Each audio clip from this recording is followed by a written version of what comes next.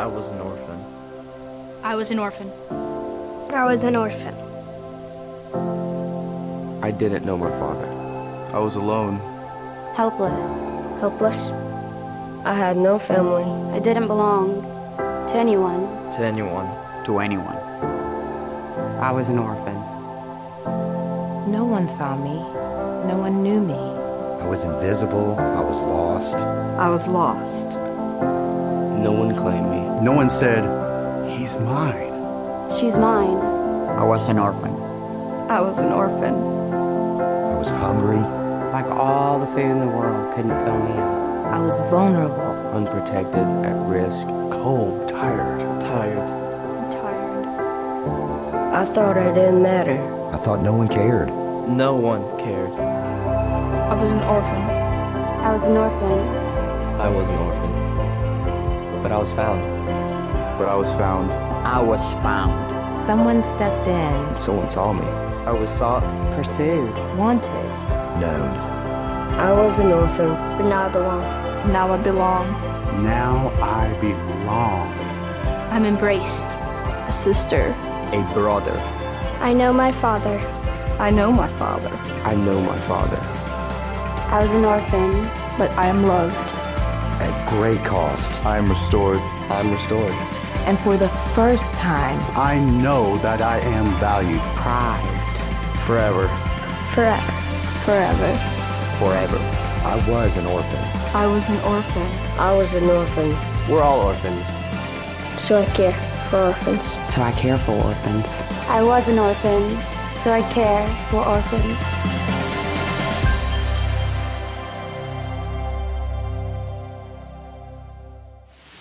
Good morning, church.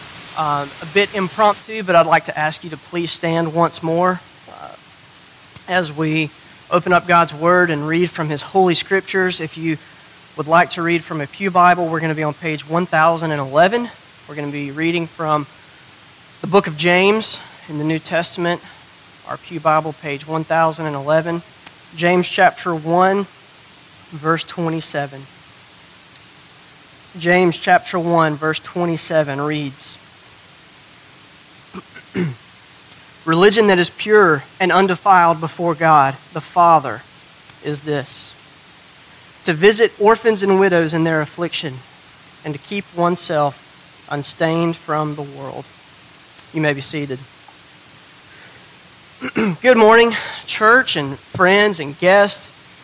My name is Will Cook. I am the student pastor here at Perimeter Road Baptist Church. For those of you who are familiar with me, you may have noticed that I'm participating in No Shave November.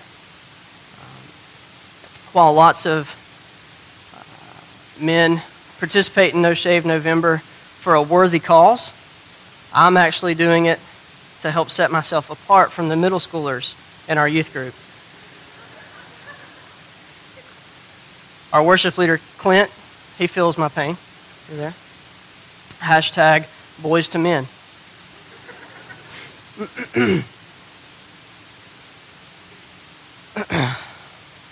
That's my attempt at humor. This morning we're going to take the first step in a 4-part series concerning biblical adoption. As you may have pieced together already from the theme of our worship through music, as well as the video that we just watched, much of our conversation will be focused on how the Christian is called to care for the orphan.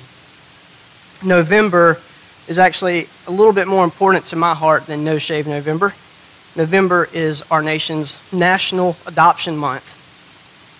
As a staff, we can think of nothing more fitting than to turn our hearts towards God's Word as we seek to understand His heart for the fatherless. I want to make available to you some resources that you can use after our service this morning and after we finish our 4-part series. So I've put together kind of my top 3 resources for you to look for online, or maybe in your local library, or you can do a Google search, find it on Amazon, whatever. But here are my top 3 sources. Number 1 would be the Christian Alliance for Orphans. They have loads and loads of information available on their website, ChristianAllianceForOrphans.org. It's very gospel-centric, It's very driven from the heart of Father God as it equips God's people to care for the orphan. Second, I would recommend perhaps the best published work, Orphanology, Awakening to the Gospel-Centered Adoption and Orphan Care by Tony Merida and Rick Morton. This is a great book. I would highly recommend it. Spend the $10 or $15 it takes to put it on your bookshelf and make it real to your hearts. Read it, study it, apply it. Let it penetrate your soul. And then finally, one thing that we talked about in our staff meeting this week was a paper that I did while in seminary called A Biblical Perspective on Adoption. I studied this my last year in seminary. This is a big focus of my heart, my wife's heart, as even when we were dating, the conversation of adoption began to take root in our hearts. And Claire has studied adoption. She has gone to conferences. She has just really poured herself out for the orphan in ways that only a mom can. And so kind of being led by my wife as often the Holy Spirit allows me to do, and kind of take her lead on that, I began to research it myself and just become brokenhearted for the case of the orphan. And so my final year in seminary, we're required to put together pretty lengthy papers, and this is what I chose to write my paper on. And so I'm going to make that available on our church website. If you want to email me or message me on Facebook or whatever, I'll be more than happy to put that paper in your hands. It is by no means exhaustive. It is by no means completely comprehensive, but it is a good study, and it gives you a couple of pages of references pointing you in the direction where you can even learn more. Guys, it's important now that I say before going on that this is a particularly difficult area of theology for me to put in the form of a sermon. The concept of biblical adoption, the concept of caring for the orphan, as I've said before, and I'll repeat again, is near and dear to my heart. Last night, as I was rehearsing everything and going through my notes and looking over my exegetical and looking over my sermon outline, I just stopped, and I was just convicted, and I was just torn up. And Claire was caring for our infant Layla, and I just said, "Sweetheart, let's just stop and let's just pray." Right? I was just overwhelmed with a sense of desiring to comfort the orphan while simultaneously feeling such a strong sense of helplessness in and of my own power. And we just cried and we prayed. And we prayed for our church. We prayed for you guys. We prayed for our own hearts. And we just pled with the Holy Spirit that He would awaken deep in our souls a passion to help the fatherless. This morning, it may seem as though I'm pointing fingers. And it may seem as though I'm trying to place guilt trips. I promise that is not the case. I have no desire to make you feel guilty about what you are or are not doing for the fatherless. I have no desire to make you feel guilty about how involved you are or are not with our local church. Hear me when I say my desire and my passion this morning is to plead the case of the fatherless, the voiceless, literally millions of boys and girls across our world who, if they could stand here before you, I'm convinced they would tell you their situation is one that merits the Christian taking action and opening not only their home, but more importantly, their heart. I take great responsibility with being the voice of those children this morning. If you have concerns about comments that I make, or you feel like I'm way out of line, come talk to me. I've been preaching for a number of years, and I've heard lots of criticism, and some of it's very, very good criticism, and I've learned to cope with it, almost as good as Pastor Brian has learned to cope with criticism. I say that jokingly, of course, but hear my heart when I say this morning, I'm not concerned so much with stepping on your toes as I am with shining the spotlight on the orphan. Let us pray. Heavenly Father, thank you so much that we can call you Abba, Father. Thank you for calling us to be your sons and daughters, and not only inviting us into your kingdom, but Father, inviting us into your family. Thank you for our dear, holy brother, Jesus Christ, who laid down his life on the cross in an agonizing way so that we could be purchased through a covenant and made a part of the kingdom of God. You offer to us everything you have and you always will satisfy a deep longing in our spirits, a longing where we just want to belong and be cherished. May we as a church, may we as a people, as sons and daughters of God, be motivated by your word, be motivated by your spirit to leverage our lives for the sake of the orphan, just as you have leveraged your life for us. Together we pray. Amen. Y'all, this morning as we take an in-depth look at the concept of biblical theology and biblical adoption, I will seek to explore the orphan crisis, the Christian call, and the cure of the cross. Let's start by expounding on the crisis. Very quickly, it is estimated that there are more than 150 million orphans in our world. To put that in perspective for you, that number represents essentially half of the population of the United States. Some estimates from UNICEF or the Christian Alliance for Orphans even surpass the 200 million mark, claiming that there are upwards of 200 million orphans on our planet right now. However, listen to me when I say one of the greatest weaknesses in this global orphan estimates is that they include only orphans that are currently living in homes. They do not count the estimated 2 to 8+ million children living in institutions. Nor do current estimates include the vast number of children who are living on the streets, exploited for labor, victims of trafficking, or participated in armed groups. Thus, global orphan statistics significantly underestimate the number of orphans worldwide and fail to account for many children that are among the most vulnerable and most in need of a family. It's staggering. In all, it is virtually impossible to know exactly how many children in our world are living parentless.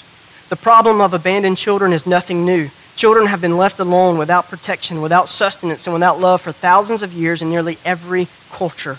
The problem has stemmed from diverse issues like children being born with deformities, parents feeling as though they're unable to meet their child's needs, governments enforcing strict regulations on the number of children a couple can bear, and now there exists a plethora of dilemmas that have resulted due to the vast number of orphans in our world. We have a lot of spin-off issues, a lot of ripple effects that are coming from the orphan crisis. And there's no one reason why our orphans are continuing to grow in population. There are a diverse number of reasons. We studied during seminary, Claire and I looked at the one-child law that takes place in China and how that results in a lot of aborted babies, and it also results in a lot of Chinese girls being born and being dropped off at the front door of an orphanage and left to fend for herself in hopes that they will find her. I know we have a missionary overseas right now representing Perimeter Road Baptist Church, Brother Denny Crosby, and he talks about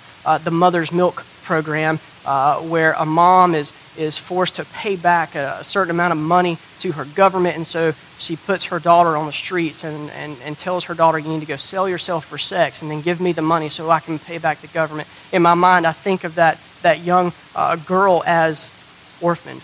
We think about North Korea and just the insane government that they live in and just the tyranny and the rule that is unjust. And I think about the families who are encamped and who are literally enslaved, and the children who never see their mom or dad. And y'all, this is the tip of the iceberg. It is truly staggering. There's also the growing problem of providing orphans enough clean water, enough healthy food to keep them physically healthy, especially in our less developed areas of the world. The HIV and AIDS epidemic is sweeping through much of Africa and taking parents away from little boys and girls as we speak. And while it may seem to some as though the U.S. has no orphan crisis, which is truly not the case, it should shake our souls to recognize that our foster care system is currently responsible for more than 400,000 children. Claire and I attended a 6-week study at Watermark Church in Dallas, Texas when we lived there. And we had the opportunity once a week to sit and listen to foster parents and adoptive parents. And we were able to sit with a panel of people who were by no means experts in regards to the orphan, but they had lots of wisdom and life experiences to share. And one statistic that I remember from that session was that there are enough Protestant Christian churches in America that if every church had one family to adopt a child, to foster a child, there would be no need for a government foster care system in the U.S. That convicts me. The problem with this number, this 200 plus million number, is that it's just a number. This number does not always hit our hearts. I can say, for example, that every 33 seconds someone in the U.S. dies from cardiovascular disease. I can say that in the next 20 years it is expected that cardiovascular disease will be the number one cause of death, not only in America, but on our planet. Nonetheless, if we have an option to eat fried chicken after church today, we might go eat some fried chicken.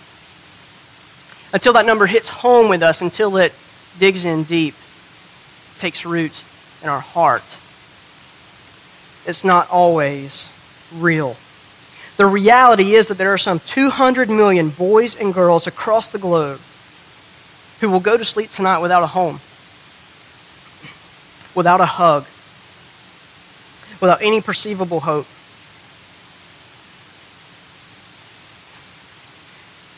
There are some 200 million children who have no idea that they are cherished.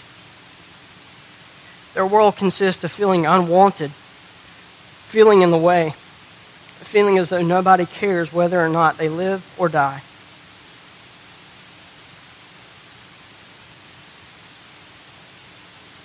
To put this in perspective, I personally am deeply convicted about the fact that across our country, there are countless household pets who receive better treatment than millions of children. My own dog, Murray, I have a red lab, and I think I've used her as an example in every sermon illustration I've preached since I've been on staff here. We have a almost 3-year-old red lab named Murray, and she's quite a handful. But Murray receives daily food. She receives shelter. She receives medical treatment and affection within our family. We plan our family vacations with Murray in mind. Can we take Murray with us? Do we need to find a dog sitter? What do? Murray is a part of our family. She's important to us. Our dog is more than a pet. And even though she's been the recipient of a lot of corporal punishment at my own hand, after all, a father disciplines those he loves, she knows that she belongs in our family. I even have legal documents. I have her registration papers that prove she is a part of the Cook clan. Meanwhile, there are literally millions of children bearing the Imago Dei, that is the image of God, who may never feel the same sense of belonging that my dog feels. Y'all, I believe deep in my soul that this is wrong. I point the finger at myself. I am wrong for exalting an animal above the status of a human being, exalting an animal above a child. Let me be clear. God has not called me in his divinely inspired word to budget for a goldfish, to budget for a cat, or to budget for a dog. He has, however, commanded me to love the fatherless. In the book Orphanology, Merida and Morton say this: frankly, the world's orphan problem is too vast for us to be wasteful of the precious resources that God gives us to meet it. The good news is that God hears the cry of the abandoned. He knows the deepest need felt by the orphan and refuses to sit idly by while these little ones remain unnoticed or worse, unwanted. We have been invited to join with God in loving the orphan. And here comes the call. Here comes the Christian's responsibility, the mandate given by God Almighty, the creator of the universe, who breathes life into our lungs. He has put forth a great command for all believers. And this is it. God's word makes very clear that his people have a responsibility, a mandate, a true call in every sense of the word to care for the orphan. Hang with me as we explore from New Testament, Old Testament, a plethora of passages. Deuteronomy chapter 10, verse 18 says this: He executes justice for the orphan and the widow and shows love for the alien by giving him food and clothing. This is an implied command as we see the character of Father God on display in the Old Testament. He's instructing the people what to do by how he cares for people. We see Isaiah chapter 1, verse 17. This is not an implied command. This is very, very imperative. Learn to do good, seek justice, correct oppression, bring justice to the fatherless, and plead the widow's cause. There's no mincing words there. I could get into a debate and I can say, well, what does it mean in the Hebrew text for us to defend the fatherless? What does it mean for us to look at who the fatherless are? How are they represented? What's their demographic? What nationality are they from? Guys, listen. In the Hebrew, what it means to bring justice to the fatherless is bring justice to the fatherless. God does not mince words when he directs his people to care for orphans. James chapter 1, verse 27. This is the passage that we all stood and read together as a united body under the banner of Christ. James tells us, religion that is pure and undefiled before God, the Father. Man, just pause right there. The Father. Father God. I was listening to a sermon, and the pastor continued to preach about how Christ, in a society that was not known for its Aramaic language, in a society that was known for its Greek, and in a society that was known for its Hebrew, takes time in the midst of perhaps the most tumultuous moment in his life as he's praying before the cross. He knows that when the sun dawns the next day, he will be in chains. He will have the cat of nine tails whipped across his back. He will be burdened with carrying a heavy cross up Golgotha, and he will be crucified where his blood is going to be spilled. He commands his disciples, says, look, stand here and watch and pray with me. And he goes off by himself to have some moments alone with his Father. And then in his native tongue, Aramaic, he says, Abba. Abba, Father. Be with me. Father, you know what lies before me. Be more. Get this, y'all. And I do not mean any heresy in this comment. But it's almost as if Christ is pleading and he's saying, I don't need a God right now. I need a daddy. And fortunately for us, we see both of these roles supremely fulfilled by God the Father. Jesus points the spotlight to our heart's desire to have Abba, Father. James chapter 1, verse 27. Religion that is pure and undefiled before God, the Father, is this: to visit orphans and widows in their affliction and to keep oneself unstained from the world. Are we so comfortable in our relationship with God the Father? Are we so complacent? Are we so lazy that we haven't been burdened for the fatherless? It happens a lot in our pursuit of the American dream. And again, y'all, I'm not casting blame, because I lump myself into this sermon, which is why perhaps it is so difficult for me to stand before you and preach these words. Throughout any given day, I find myself consumed with my savings account, consumed with my medical bills, consumed with, again, my dog Murray, consumed with saving college money for my biological children, consumed with a retirement fund.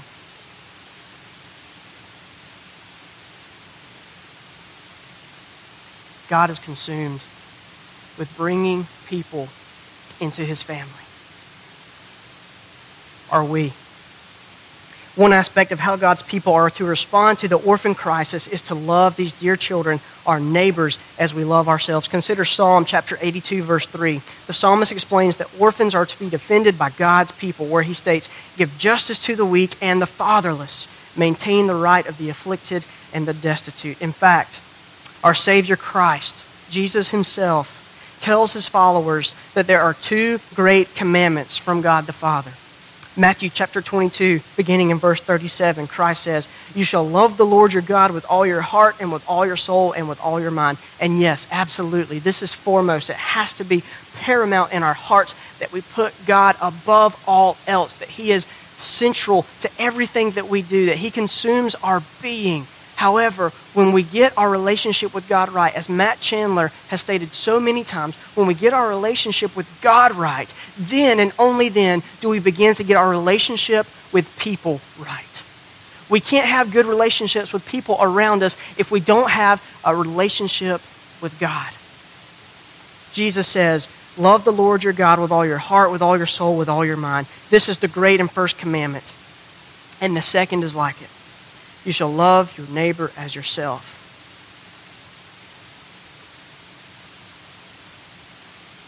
On these two commands depend all the law and the prophets. Because I do not want to pose a rhetorical question, but I do want to use it as an illustration, I'll take a risk and just ask rhetorically, how many of you want to be orphaned? If Christ, our Savior, tells us to love our neighbors as we love ourselves, how dare we leave them fatherless? From these verses, we can see that God's commands are in line with God's view of justice. It is altogether unjust for the fatherless to be left unattended. J.D. Greear states that we are to leverage our lives, and you'll hear this in a little bit, for the good sake of the gospel and for the betterment of the mistreated. Don't miss this vital point. These commands are not just for super Christians. God puts no caveats on these passages. They are given to all of God's people. So I say it this way, biblical orphan care is not just for married couples or homeowners or the financially sound or people who have fertility issues or fill in the blank. You get the idea. Biblical orphan care is commanded to every person who claims Christ as their Savior. And so you're probably asking right now, if that is the case, if that is true, then what can I do? I'm glad you asked. I'm glad you asked what you can do. Here are just a few practical possibilities for normal people to consider in helping orphans, adoptive families, and foster families. Number one, adopt and foster. As a Christian, you may not be commanded by God. You may not be instructed by the Holy Spirit to embark on a journey of adoption. You may not be called or commanded to embark on the journey of being a foster parent. But listen, you're called to care for the orphan. So you need to be praying, God, is this something that you want me to do? Is this something that you are asking me to lay down my life, to bring someone else into my family? Pray that. Please. You're a Christian. You have been, and we're going to get there. We're going to get to the cross. We're going to explore all of these different things. But you have been called. You have been set apart as a son or a daughter of the Most High. In light of your relationship to God, adoption needs to be part of your prayer life. Be a sponsor. And I mean, put your money where your mouth is. And here's what I'm saying. Visit Compassion International. Claire and I know that right now, we can't adopt. Right now. We're praying, God, tell us when. We're ready. Okay? But right now, what we do is we allow Compassion International to put our money to use. And so we sponsor a child in Africa. And this kid lives in a high AIDS-infected area of his country, and he doesn't have food, and he doesn't have education, and we get pictures on a regular basis. And man, we're just praying, God, help this kid smile. Seriously, that is a prayer. God, help John smile. We want to see him filled with joy. Man, if we could get there, we would put so many hugs around this kid's neck. I would tickle fight him until maybe he doesn't have any teeth. I don't know, but I would tickle fight until I found out. You know, we love this kid, and we've never met him.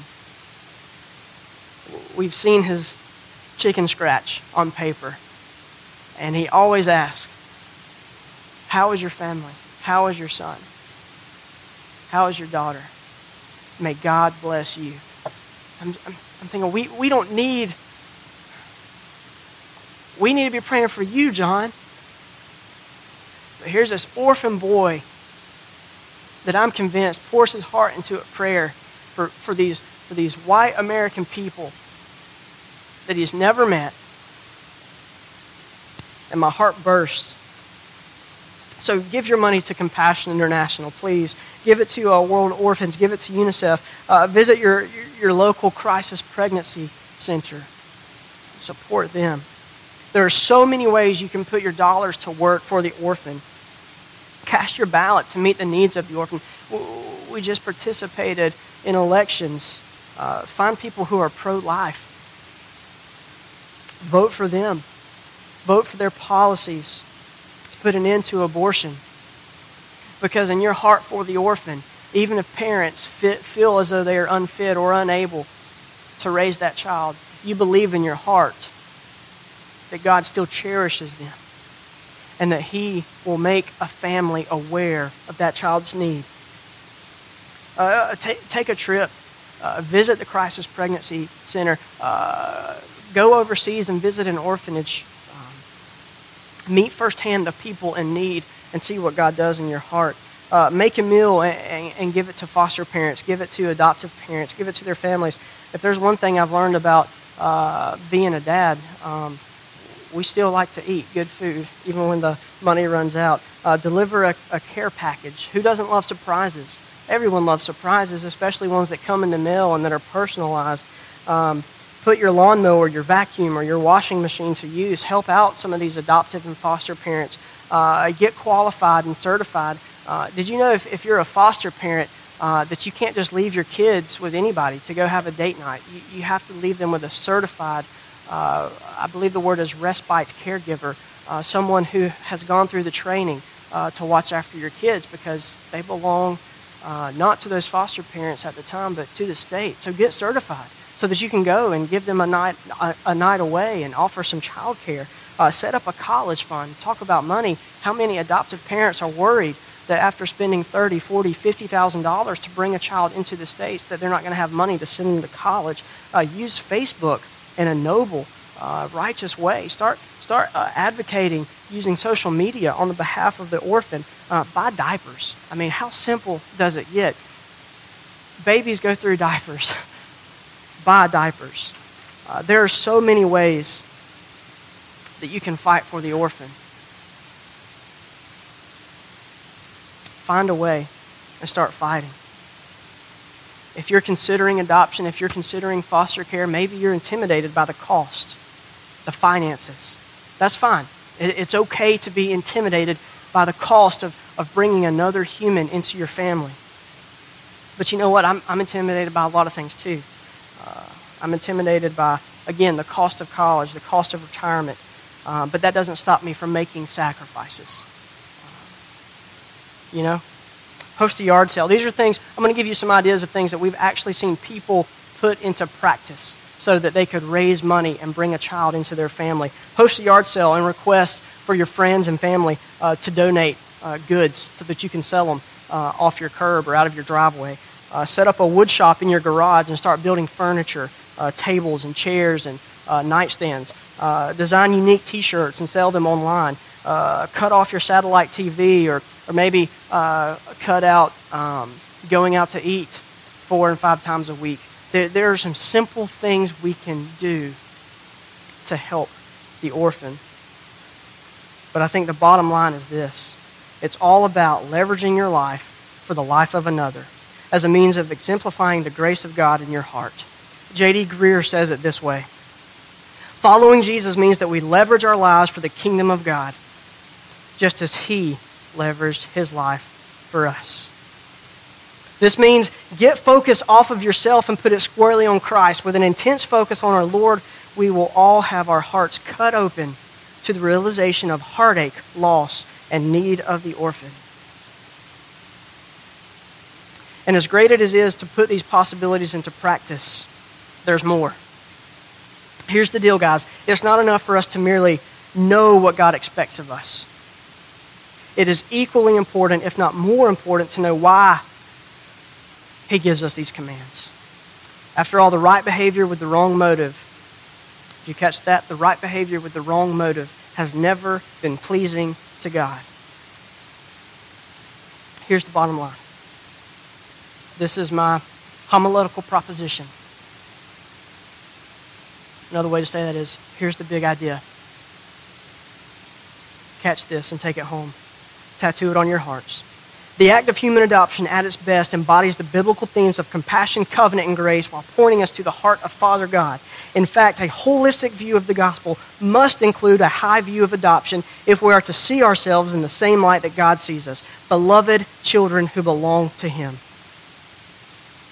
When it comes to the orphan, we must look to the cross. We've discussed the crisis, we've discussed the call, and now we must turn our gaze to the cross. In John chapter 14, verse 8, Christ says to his disciples, I will not leave you as orphans, I will come to you. This is the heart of Father God, chasing relentlessly after the fatherless. And when it comes to the spiritual orphans, nothing matters more to God. Why does our Lord in John chapter 14 use the phrase, abandon you as orphans, when speaking to the men? Because this sense of abandonment, this sense of being orphaned, must never be considered part of God's will. And Christ wants to make that clear. He knew that in the coming moments, chaos was going to ensue. He knew that His disciples would be confused, frustrated, worried, stressed, perhaps even feeling a sense of hopelessness. But He promised them, I will not leave you as orphans. Because He desires for humanity to live in community with Himself and with others. Christ understands isolation better than any other person. Did you hear that? Christ understands isolation better than any other person. He knows what it is like to feel utterly alone, abandoned, apart from the Father. While on the cross, the Bible records Jesus speaking 7 different times, and in one of these moments, we see a bit of light shed onto this abandonment that He felt. Matthew chapter 27, verse 48 says this, my God, why have you forsaken me? There is so much theology to be debated in this verse, and I don't want to get into it, but here's what I will say. According to Matthew Henry, the late and great commentator, that Christ being forsaken of His Father was the most grievous of His sufferings. More than the cat of 9 tails, more than bearing the cross, more than having His side split open with a spear, more than having to drink from that sponge, the awful tasting beverage they gave Him. Matthew Henry says that this, being separated, having the sense of abandonment, feeling forsaken, was the most grievous of His sufferings.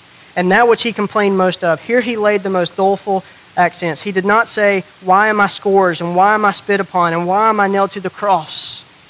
So many questions Christ could have asked. Nor did He say to His disciples when they turned their backs upon Him, why have you forsaken me? But when His Father stood at a distance, He cried out thus, for this was it that put wormwood and gall into the affliction of misery. This brought the waters into the soul. Christ felt abandoned. In my opinion, the deepest longing of the orphan's heart is to feel as though he or she belongs. They want to belong. They're tired of being stepped over. They're tired of being cast out. They're tired of being marginalized. They're tired of feeling as though nobody cares. They want to belong. What can be determined is that the most agonizing pain felt by our Lord was the feeling of being forsaken, abandoned, and yes, orphaned from his true Father. Christ positioned himself on the cross in order to make himself the propitiatory sacrifice for all mankind. The weight of humanity's sin bearing down upon his soul makes it understandable to see how he felt such an intense feeling of isolation from God the Father. Edward Dobson, not James Dobson, but Edward Dobson comments, the sense of being forsaken was not necessarily caused by God the Father looking away from him, but from his looking at him in wrath, as he would look in judgment at a condemned sinner. Earlier in the sermon, I commented that one of the worst things an orphan feels is not being unnoticed, but noticed and unwanted. Here, hanging on the cross in the midst of suffering, with the blood and breath being drained out of his body, the worst grievance that he felt was being judged in a sense of wrath by his own Father. In his humanity, Christ may have surely felt orphaned. His experience is heartbreaking and must lead all of us to see the magnitude of his sacrifice. Christ knows the heart of the orphan, both the spiritual orphan and the natural orphan. From firsthand experience, Christ knows the heart of the orphan. He loves the fatherless. God himself initiated adoption of the spiritually fatherless, that is, us. Christ initiated adoption with us before the foundation of the world. We would do well to recognize the agape love expressed behind the cross. Galatians chapter 4, verse 7 says this, therefore you are no longer a slave but a son, and if a son, then an heir through God. It's as though the cross, Jesus Christ, our dear and divine brother, took it upon himself to satisfy the wrath of God that we all deserve. And instead of us being enemies, he made us entrants. But beyond that, we're transformed by faith from citizens to sons. And it would have been enough for us to have citizenry in heaven.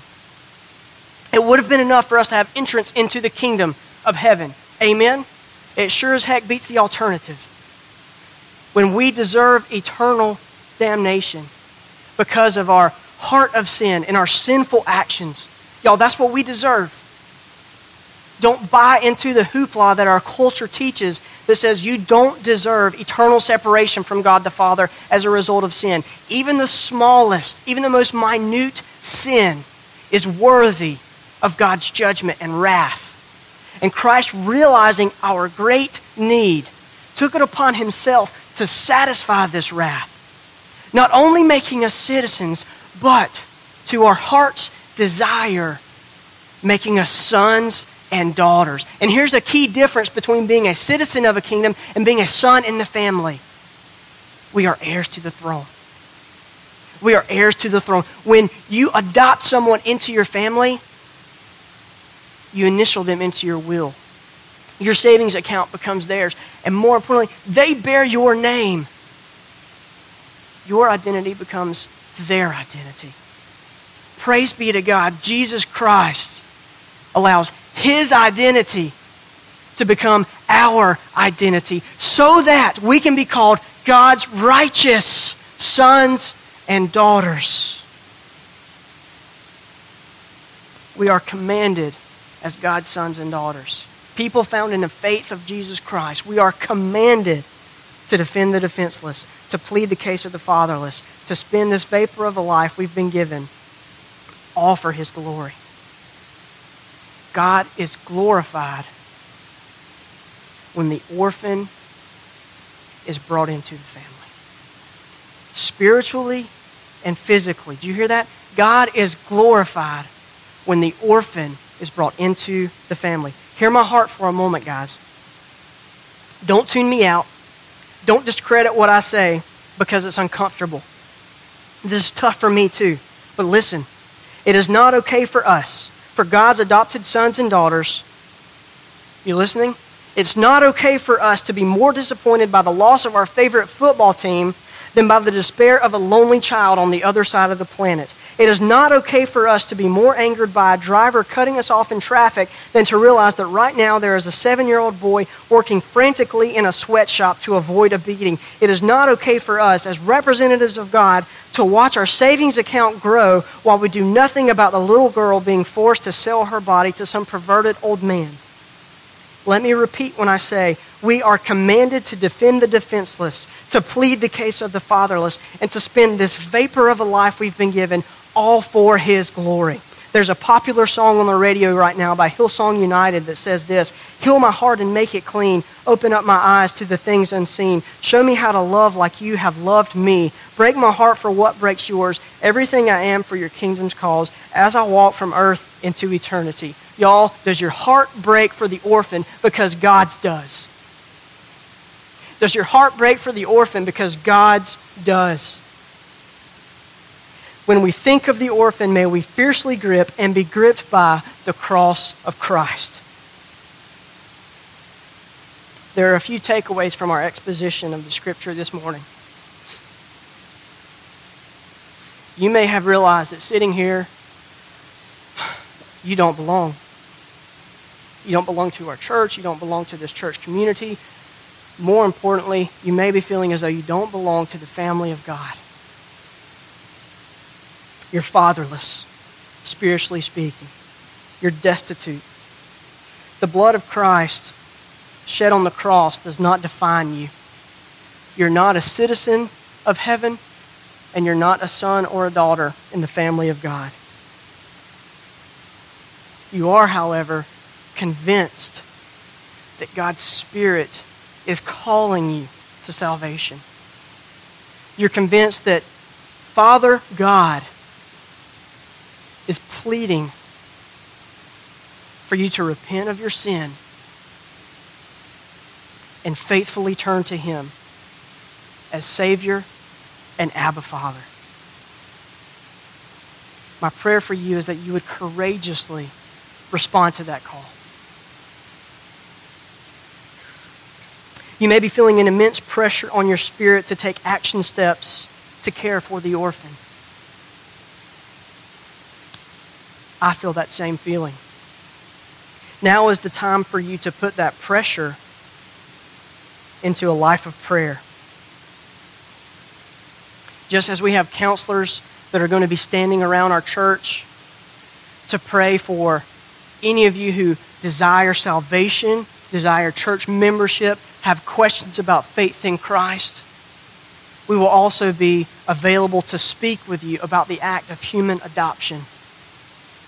And finally, you may be realizing that although you're a believer, you've become distracted with idols and taking your attention off of God. Don't be so consumed with your savings account that you lose sight of the orphan or the orphan's true father. Today is your day to repent, confess, and make things right with God. I'm going to ask our worship leader, Clint, to come forward and lead us in a time of response. And as I frequently implore our students upstairs on Wednesday nights, I'm going to implore you, seek your heart. Analyze your state with God. Are you where you need to be? Is there some confession that needs to take place this morning? Is there some repentance, some moving forward, some action steps that the Spirit of God is calling you to make? Y'all, this is church. This is where we hope things like that happen. And listen, I'll make myself available. Our lead pastor, Brian, our family pastor, Joby, we're here. We have counselors aplenty to talk with you guys. Do business with God. Let's pray. Heavenly Father, thank you so much that we can actually call you our Father. As Jesus prayed, Abba, Father, may we too see you as our Most High, as our Abba, Father. God, thank you for pleading the case of the fatherless. Thank you for pursuing the orphan and bringing them into your family. Thank you for calling us and sacrificing for us so that we could be your true sons and true daughters. Father, I pray for the hearts represented here this morning, God, that we would be deeply convicted to fight for the fatherless. God, I pray for the man or woman or child here today that has yet to call you their true spiritual father, that has yet to seek refuge in the sacrifice of Christ. God, I pray that your Holy Spirit would pound and pound and pound on their spirit, encouraging them and convicting them to turn to you. Thank you for the cross of Christ. We pray this in our Savior, Jesus Christ's name. Amen.